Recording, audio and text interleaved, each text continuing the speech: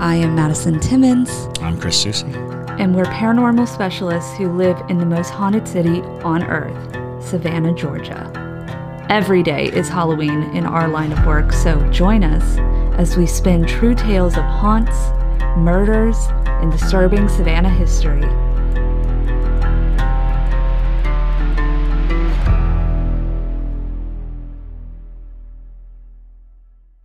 I'm Madison. I'm Chris. And welcome to the most haunted city on earth. Hey there, ghosts, ghouls, and everything in between. We at the Savannah Underground are extremely excited to say that we have officially launched our Patreon. The link is in our description, or you can search patreon.com/Savannah Underground. So head over to our page and join us for bonus content, merch drops, live investigations of haunted locations, and just getting to know us, because we really want to get to know you. Enjoy the episode and stay spooky, y'all. So do you, I mentioned the badge with the blood on it. Do you know much about the killer from South Carolina? Todd Colehep? Yes. Yeah, he actually, well, I know the general things pertaining to the case. So he was caught in 2016. A lot of his early life, he is one of those cases that showed all of the signs, you know, like he from a early childhood age just had really maladaptive traits and issues. He was abusing other kids, he was abusing and killing animals, and he was sent to like his grandmother's and his grandfather's, and then lived with his mom, and so he was all over the place. But he was finally caught in 2016, but he murdered, it was a string of people from Arizona, basically, to South Carolina, and caught in 2016 because his victim actually got away. He was one that would torture these people and keep them held captive for an extended amount of time. So Kayla Brown was the last victim, and she's the one that was able to escape and come forward and led to his arrest. So a lot of people, because it's such a regional case, actually come in because he was professionally a realtor, which technically he was not able to get his license.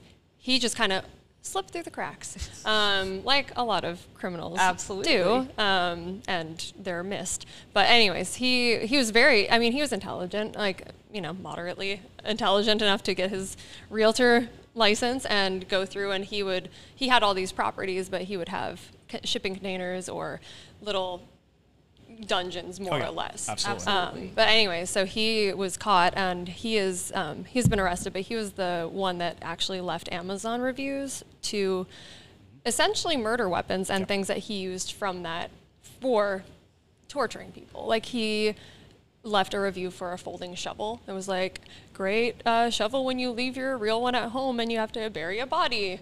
And it's like, and people thought he was joking. It's like, ha, ha, ha. It's like, ha, what a troll comment. But it's like, oh, no, like, this is real. And so all those reviews have been taken down, and all of that has been, used as later evidence. But I think that case is still pending and going to trial at some point in the very near future. But, yeah, it's a whole federal case. And, but because it's a regional, again, people are kind of familiar with it because it also is very recent. And some people even come in and they were like, yeah, my mom bought her house from him. Had his refrigerator magnet just hanging out at her house. And because these people, that's the thing. It's like, they're not going to be serial killers 100% of the time overtly.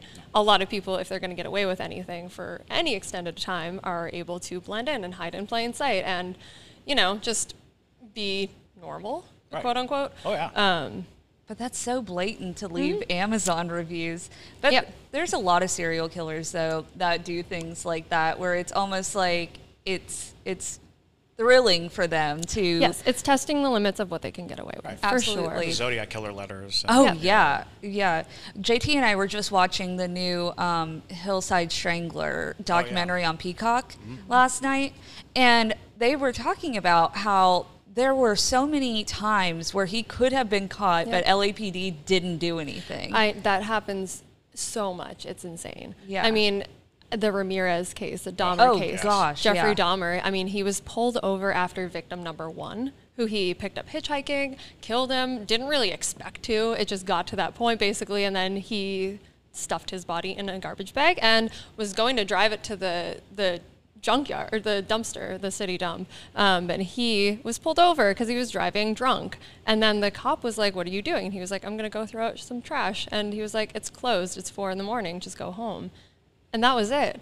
And then he went on to, move up to Milwaukee and kill a bunch of other people and did horrible things. Wasn't one of the victims literally ran off? Yes, one of the police picked him up and returned him. Because it was a 14-year-old and he was drugged and there was something not right with him. And he was like 14 years old, ran out of Dahmer's house naked. And Dahmer was like, "Oh, that's just my boyfriend. We're having a bit of a fight. Yeah, that's all." And the police were like, "Okay, here you go." And then that is actually the victim that he later abducted his brother. Actually, yeah. Crazy. So Every case, not every single one, but there are so many cases where. Oh, yeah. Yeah. Well, they literally had, like you said with Richard Ramirez, they literally had the print of his, super unique shoe. Like, I think they said there was, only one set of these shoes that were sold in his area. Yeah, in his size. West Coast. Yeah. It was the Avia shoe there were 3 in the country or something. Exactly. It just wasn't a common thing. Yeah. And then they had that, but they were like, "Oh, well." Well, because the LAPD and the sheriff's department and all these counties, they refuse to share information, and that still happens today. Still to this day. I mean, it's so, instead of all working together, there's something going on here, and it's all seemingly connected. They're like, "This is our case." They're like, "No, this is my case," and they fight and don't share evidence and don't share information. And meanwhile, people are being killed. Yes. So it's like there should be a level of priority, I think. Absolutely. Yeah. Yeah. Well, while we're on the topic of serial killers, so Ryan, if you've heard us mention Ryan multiple times, that's Chloe's husband. Yes. But Ryan has collected such an extensive variety of artifacts from John Wayne Gacy. Yeah. How did he get so many of them, honestly? So to put it to full scope it, he grew up around Chicago and was fascinated with the case since he was a kid. Also having an interest with horror, the parallel with Pennywise, that blew his mind as an 8-year-old. So anyway, so that was just a case that was fascinating to him. And then growing up with that really close in his area to where he was living, he actually ended up living in the same neighborhood that Gacy used to live in, called Norwood Park, which is in the suburbs of Chicago. And so anyways, it really left an impact on him when he was hearing all these stories, people that would go to the bar and have a drink every Wednesday with John, not even knowing. And there were so many stories that he was just fascinated and wanted to know more, because there were seemingly little bits of information that he would get just from talking to people. It's like, "I didn't know that, didn't read it in that book, didn't hear about that on this documentary. This is interesting to hear personal stories." And so that really spiraled into reaching out to people that knew him, visited him back in the day. And with that information then kind of snowballed into, wow, there's actually a lot to this case that was more or less glossed over in the initial investigation. Again, with just being quick to close it, it left a lot of potential victims that were out there that he was never either tied to, or possibly they were never found. There's just a lot of lingering things.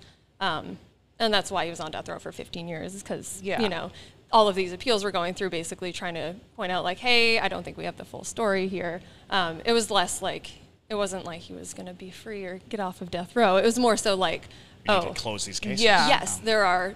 He even said, Gacy, when he was in prison and arrested, to all of his lawyers, he was like, "I'm surprised that the police didn't want to look at any of the other properties I built or renovated in Chicago, in Illinois, or out of state," because he traveled a ton for work. And he was a prolific killer. It's insane. It was only a matter of 8 years of time, but it really ramped up between 76 and 78, I think. Yeah, 76 to 78 was the peak of it. Was that peak of it? And 72 to 75, there were 2 murders. 20 plus that we know of. Right.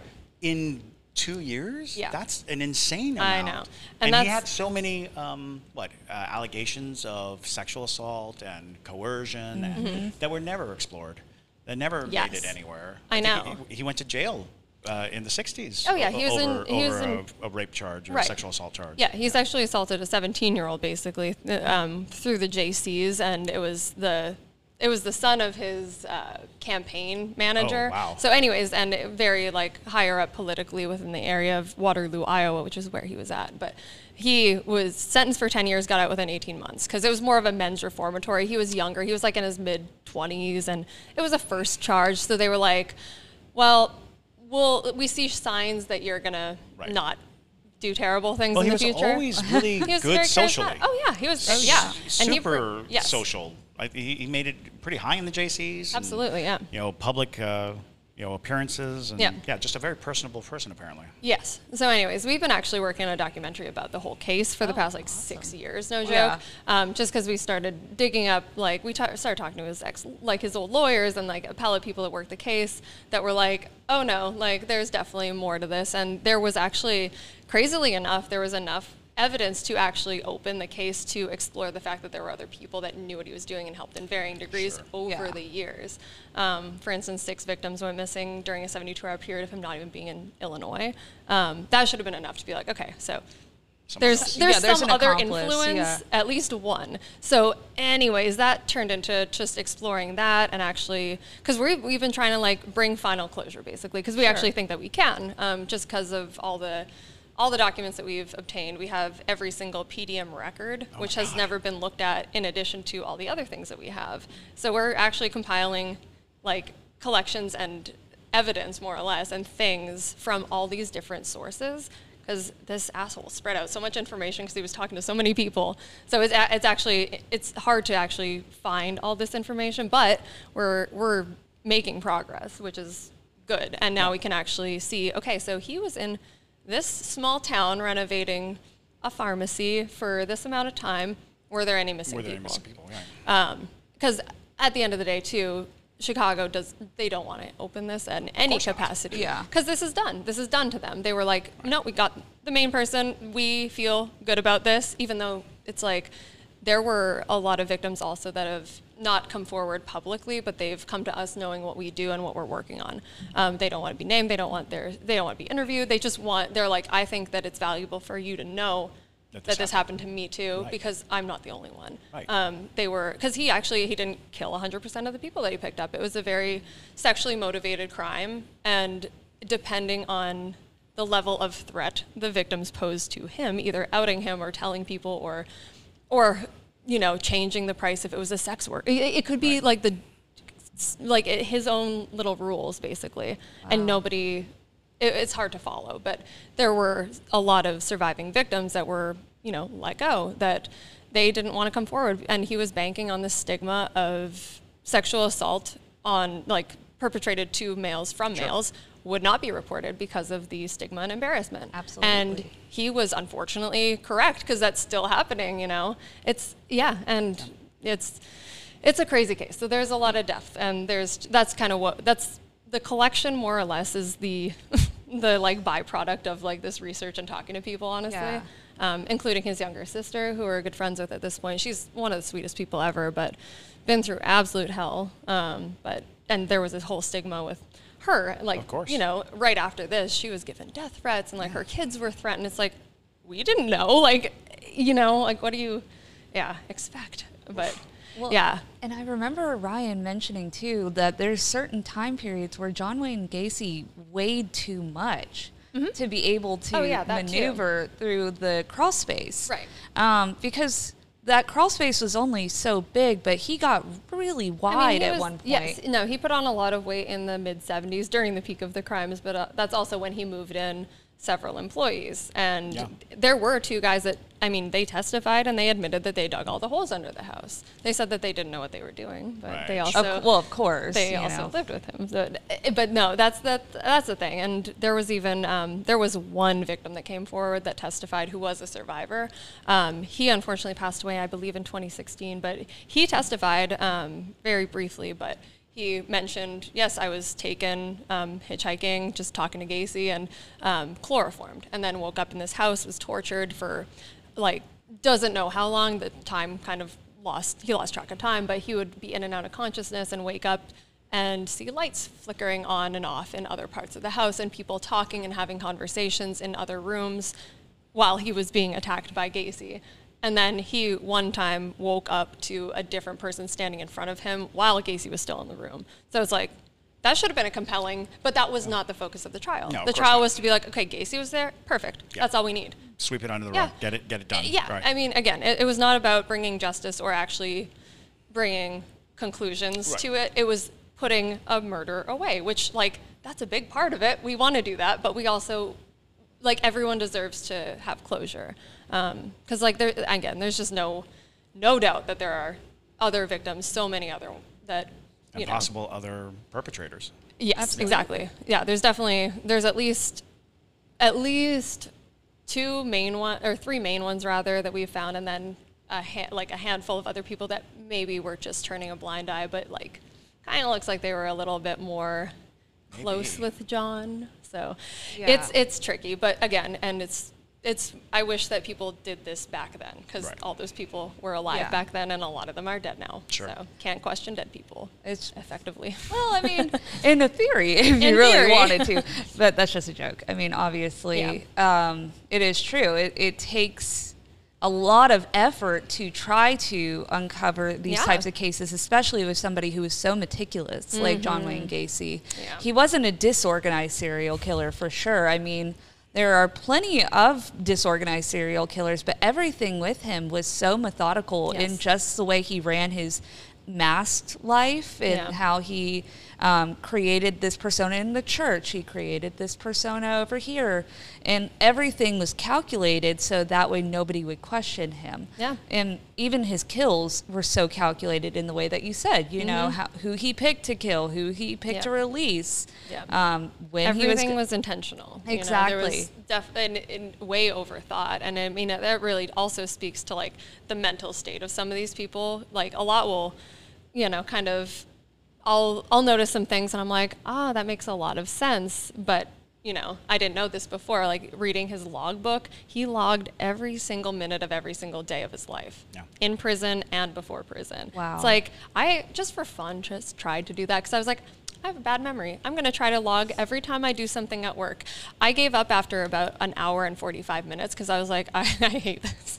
That's exhausting. But it's exhausting because I was, but anyway, but he would write down like when he woke up, what he ate, who he mailed stuff to, if he showered, if he didn't shower, he would write down a time for some reason. It's just insane. But that does speak to the obsessive, compulsive, and controlling aspect of these people. And there are also other serial killers that do that same thing where they log different things, and that even like extends into potential hypographia, which is when you are, you know, a lot of schizophrenic people deal with that, where it's just like the compulsion to write, and that is also sometimes a result of traumatic brain injury. So all of these things they all come together, little pieces of the puzzle. Well, and especially I believe he was an extremely narcissistic person too, and I think he really enjoyed watching and detailing everything that he did. He loved controlling. Yeah.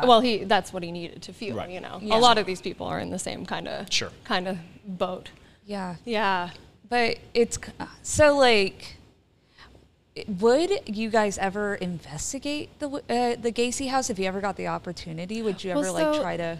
So the house is actually destroyed. Oh. They tore it down, like they gutted it and then destroyed it. And then there was an empty plot of land for a little bit, and a new house is built over it. So there's a new house with a new number. It's technically on the same plot, but like it's That must have been a hard sell. I mean, I would think so. But yeah.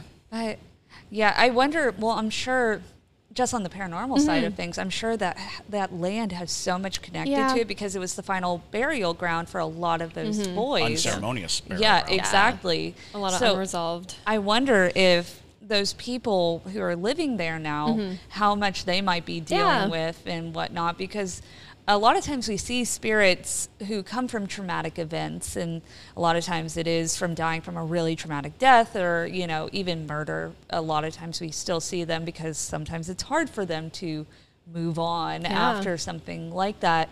So I wonder, I would love to talk to the people who live there, you know, and see what they've experienced throughout their time, or even the people who built the new house on top of it, if anything occurred, because there's got to be something going on in that house outside of it. Logically, you would think so. You would sure, think just with the weight of that whole case. And hey, y'all, if you love this podcast, you're going to love our other podcast called From One to Wicked. That is a podcast where Madison and I rate malevolent hauntings from around the world on a scale from 1 to wicked.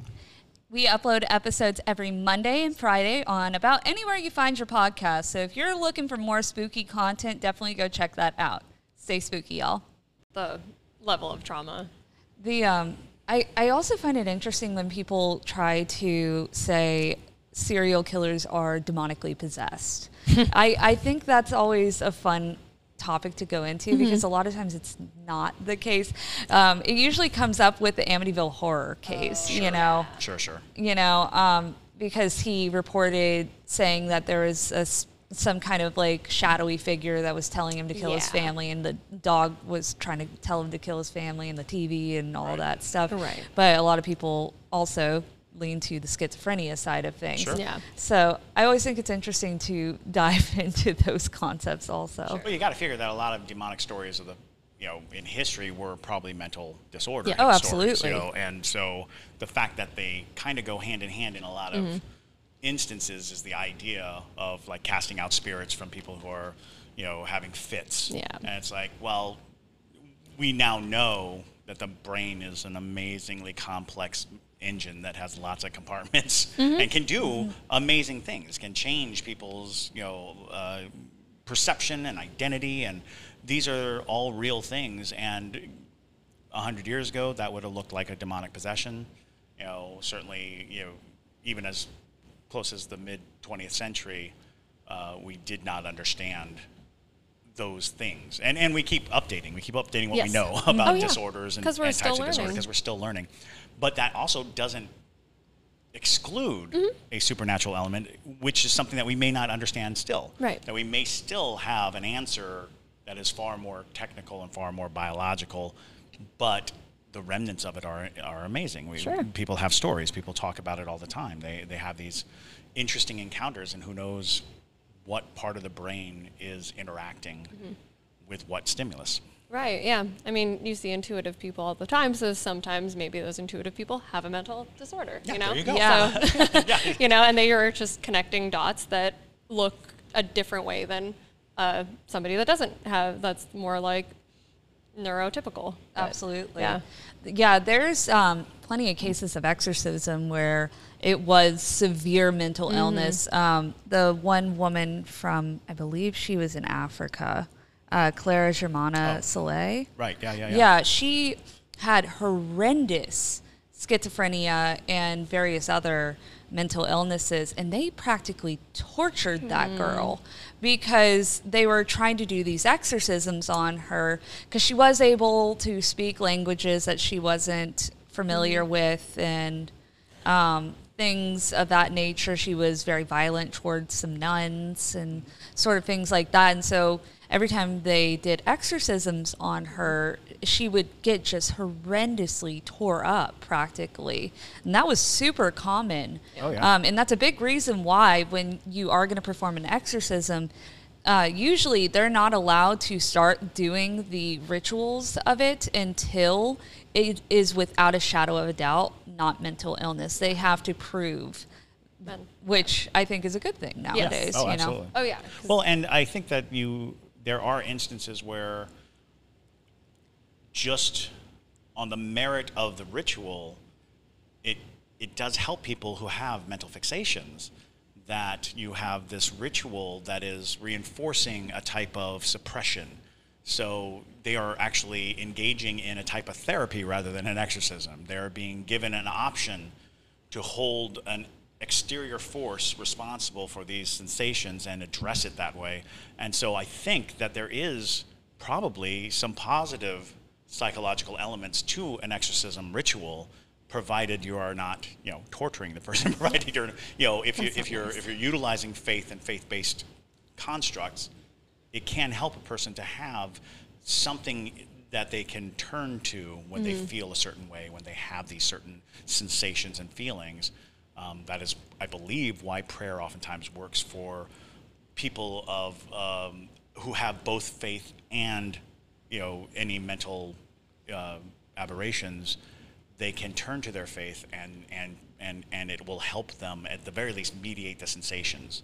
So there's room for both at the table. Yeah, yeah. Not all exorcisms that you see like in movies and stuff. It's usually not, the sort of deal where they're thrashing and foaming at the mouth, and like you've got 3 priests, dousing you in holy water and searing the flesh with things like that. You're not always chained down, so you're not puking pea soup. Yes, exactly. It's like it definitely it's exaggerated. It's very exaggerated.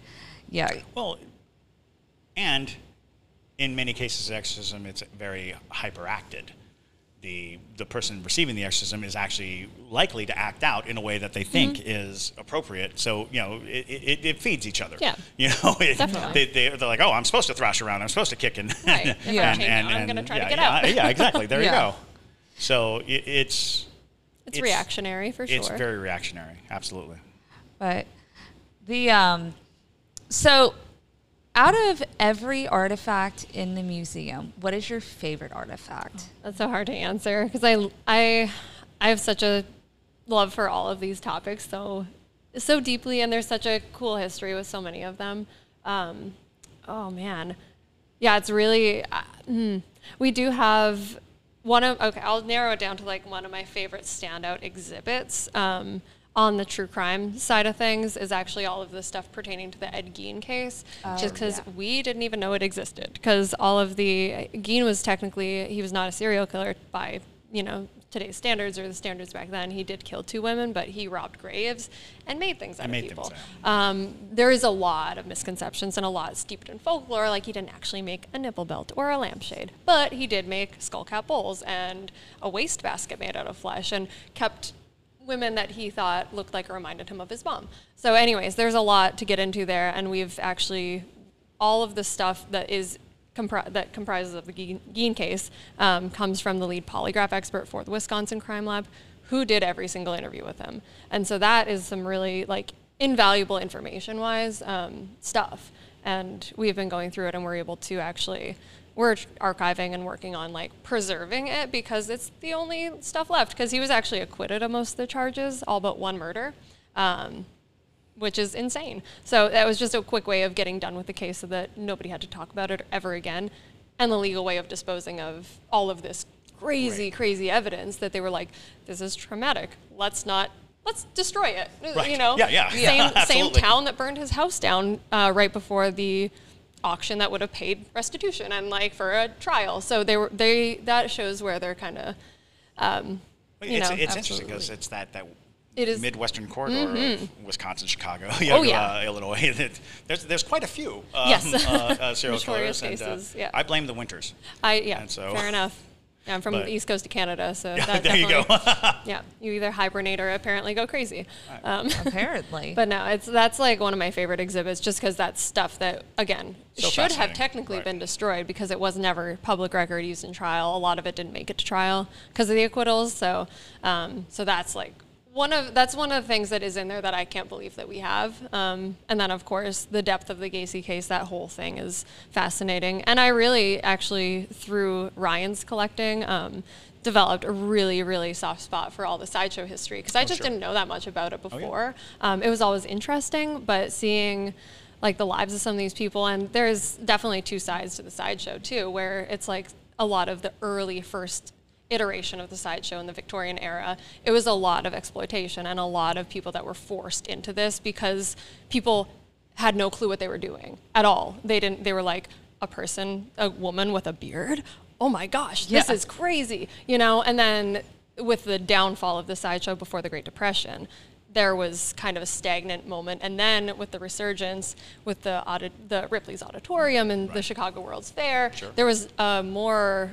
there was an importance placed on the performers and unique talents of them. Frida Pushnik was a little girl with she was born with no limbs because her mom had a botched appendectomy when she was pregnant. But her mom she encouraged her to like do just figure out how to do things that, however you do them. And so she lived very normally, and was one of the first demonstrations of, her lectures would be, "Hi, I'm Frida, I'm 9, and I won a certificate in penmanship, and this is how I write." And then people were like, "Oh, you actually are totally capable of all of these things." And it really made disabilities visible, I think, in a capacity, and paved the way for more positive things later in life. Absolutely. And it was also a community for a lot of these people who were persecuted to actually feel safe. And so that was just a total part of the sideshow that I just didn't really explore, but it's super powerful and like really empowering and interesting for sure. Oh. Yeah, so I love that stuff. Absolutely. Well, sideshow and circus has always been kind of like, it felt like it started out as a place where they just send people who didn't belong. So like, I think we've mentioned how there was one woman who was kidnapped by a Native American tribe or whatever, and she ended up getting raised with them, and they did the traditional tattooing of her face. But after she left the tribe, she had to go to the sideshow because she didn't belong in modern society. Misfit kind of exactly. Status, yeah. And I mean, there were even laws, like they were nicknamed ugly laws that were enacted from 1867 until 1974 in the U.S. 1974. Oh my but gosh. It prohibited if you were disfigured, maimed, or deformed, or it was the unsightly beggar ordinance is the correct term for it. But like, San Francisco's was, if you were maimed, disfigured, deformed, you can't go out in public. Go outside, yeah. You can't go out in public. That's very true. The exception to that, it was two options basically, hiding or sideshow. Right. And, and that was a lot of people's only way to actually have a life and go out in public and make money for themselves. That's a forgotten element, because people are very quick to be, it's very exploitive, and it was. Yeah. Don't get that wrong. But it was also opportunity that would not exist in any other realm, because society was a monster. It absolutely shunned them. It absolutely kept them behind closed doors. Yeah, it was, would not let them go to school.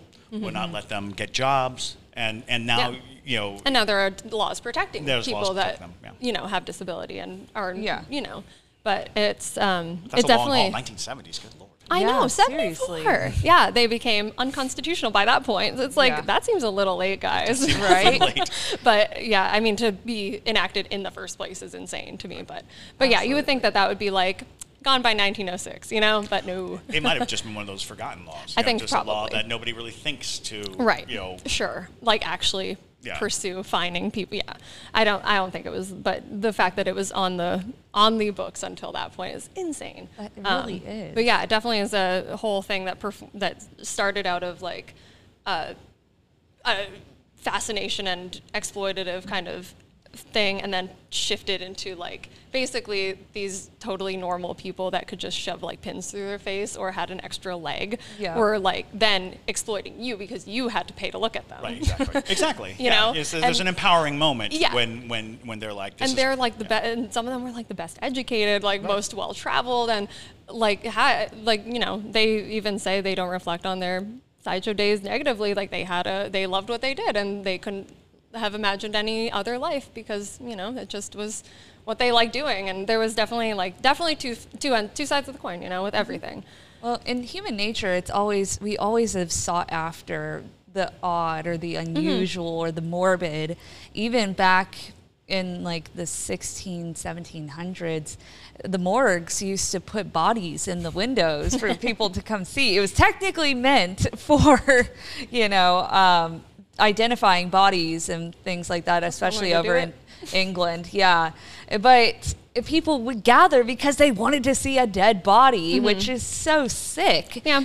But, because it's funny, there was like so many books at that time, like in the Victorian era and the colonial periods and all that were banned because, this is literary material that shouldn't be consumed, but you can see a dead body in a window and we'll dress it up for you and things like that, which is absolutely, which I think is so interesting about humans. And we still are kind of like that to this day. Oh gosh, yeah. But we just adapted it. Instead, we look at it on the internet, or we know, we make our horror movies. Yeah. Exactly. We watch documentaries. Yeah. Or we watch our true crimes. Exactly.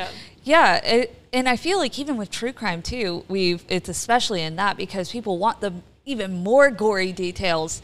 There was a whole film series on actual deaths. I think you guys Faces of Death. Faces of Death. I think you guys have it in your museum. So we did an actual horror VHS exhibit for a couple Halloweens ago, and we resurrected basically like just talking about old VHS culture and like rental stuff. It sounds lame, but it was actually a really cool exhibit. It was really cool. It really fell flat with a lot of people. I would have like some 15-year-olds that came up to me. They're like, "Hey, what's the point of this?" And I'm like, "Well, you had to kind of. You had to be there. Read the mission statement here. Read this. This does lay it out, but I understand where you're coming from." Yeah, one of the most peculiar things, and something that is probably lost on the younger generation, is there was a time when you had to seek this stuff out. Yeah. Mm-hmm. You had to work to get to it. It wasn't like... It was not at your fingertips. You could not just look it up. Yeah. You know, if you wanted to learn something, you had to go get a book. You oftentimes had to leave your house and go somewhere else and get the knowledge. And then you didn't even get to keep the knowledge, keep the book. You borrowed it and gave it back. Or if you did buy a book, you know, it was in your bookshelf. Yeah. And you'd have to like scroll through like old style. And and I think the VHS movement was such a fascinating time because the only hope you had of choosing your entertainment was the cover of a small box. And some of those VHS boxes, they would like put little lights in them and reliefs in them. And what I learned is the more interesting the VHS box, the worse the movie inside it was. Like if it made a noise, that movie was terrible. Yeah. But you'd love it. You're going to love it. Yeah, because it's lighting up and making noise. Well, and the movie, you watch it and you're like, wow, these people just having a great time. Yeah, they don't care what the product is. They're just having a great time. Yeah. And it's like, it's totally just an era of just discovery based on like that one. I don't know. Don't know what it is. You can't look it up on your phone. See who directed it. No, you have to like read it and then. You could carry the Leonard Maltin review book. Yeah. Just has 1 star. Or trust the opinion of the employee who's trying to rent it to you. Never talked to the employees at a video store in the 80s.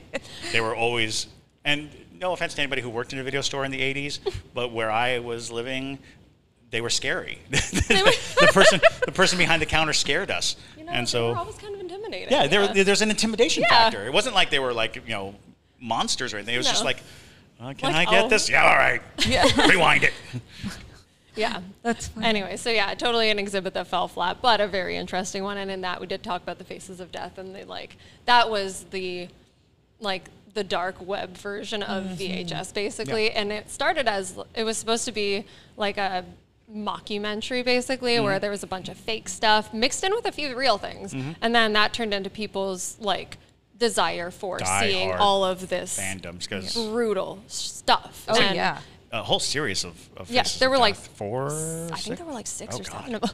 There were so many. Yeah, no, there were a lot, and then there were other ones. Like there was there were series that followed that in their footsteps for sure, and there was a whole exploitation, shock, gore. And Faces of Death had an interesting approach because it was literally like face death, like people's perception of death and the reality, the idea behind it, and how we treat it, and how we both glamorize and avoid it. So there was at the very base of at least the first one, a thread of philosophy to it. Yeah, definitely. And then it devolved into how realistically bad can this be.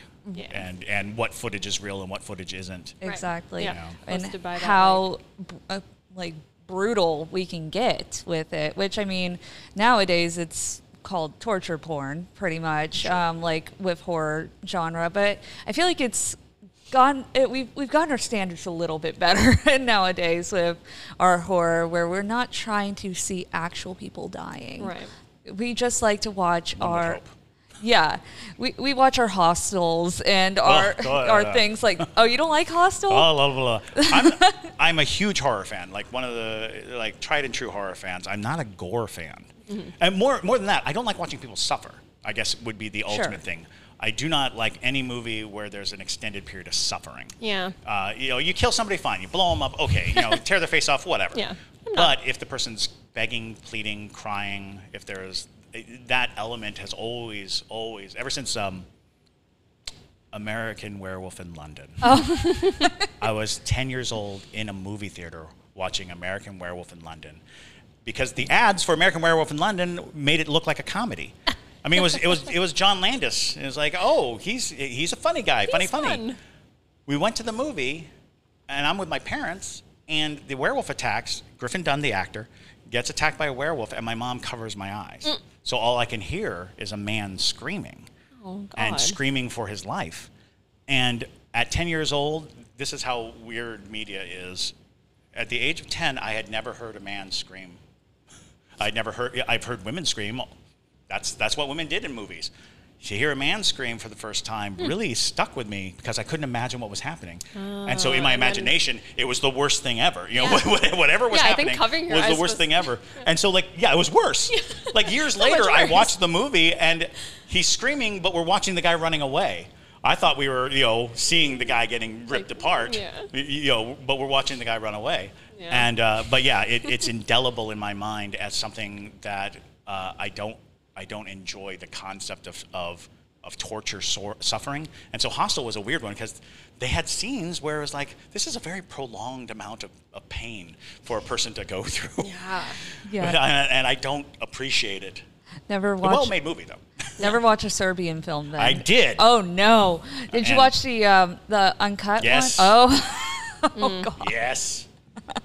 I say I don't like these things, but that doesn't keep me from watching them. And do not watch the Serbian movie. Don't do it. Never in a million years. I literally watched it as it was a philosophical discussion with somebody who really pushed the notion that watching these movies is a way of kind of having an experiential catharsis. You're seeing something so extreme and so beyond your everyday existence that you actually elevate yourself out of the humdrum of life.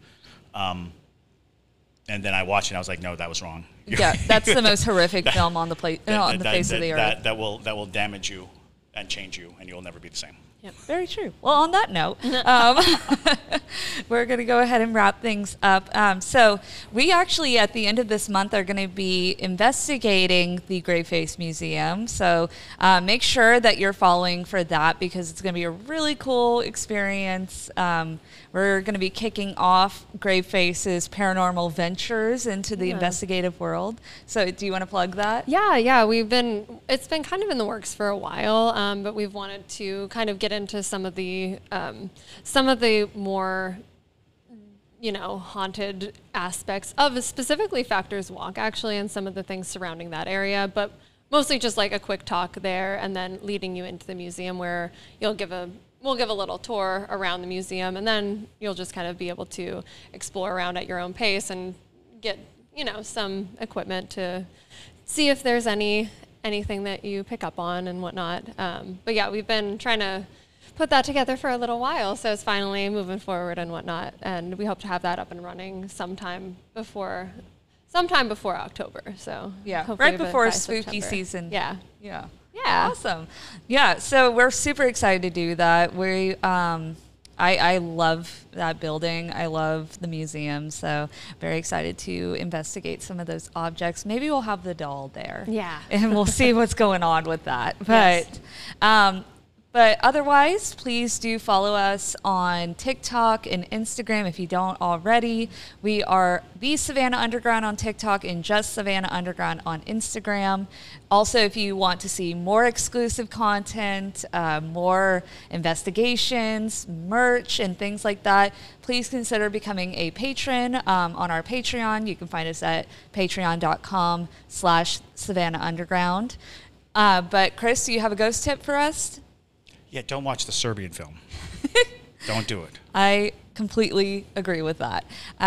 But we will see you in another. Do you have a picture? Oh, we do, yeah. Yeah, go ahead, plug it. Oh, yeah. No, we have a Patreon as well. It's if you just look up Graveface on Patreon, we'll pop up. We're the only Graveface on there.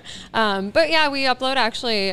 We have a shirt club because we do all like screen printing, so we have that. But benefits include Ryan unboxing stuff like pertaining to museum things. He talks about some of the releases on TerraVision and stuff that he's working on, and the like record label kind of side of things. And just updates on like when we opened the store in Chicago, we did like a whole walkthrough of that, and yeah, it just kind of it keeps you up to date on everything, really. Absolutely. But we have tiers as low as like $1, so yeah, it's just yeah, just more of just where to see all the stuff that we don't put on social media. Yeah, and their shirts are the best. Y'all have seen me wear a couple of them on this podcast.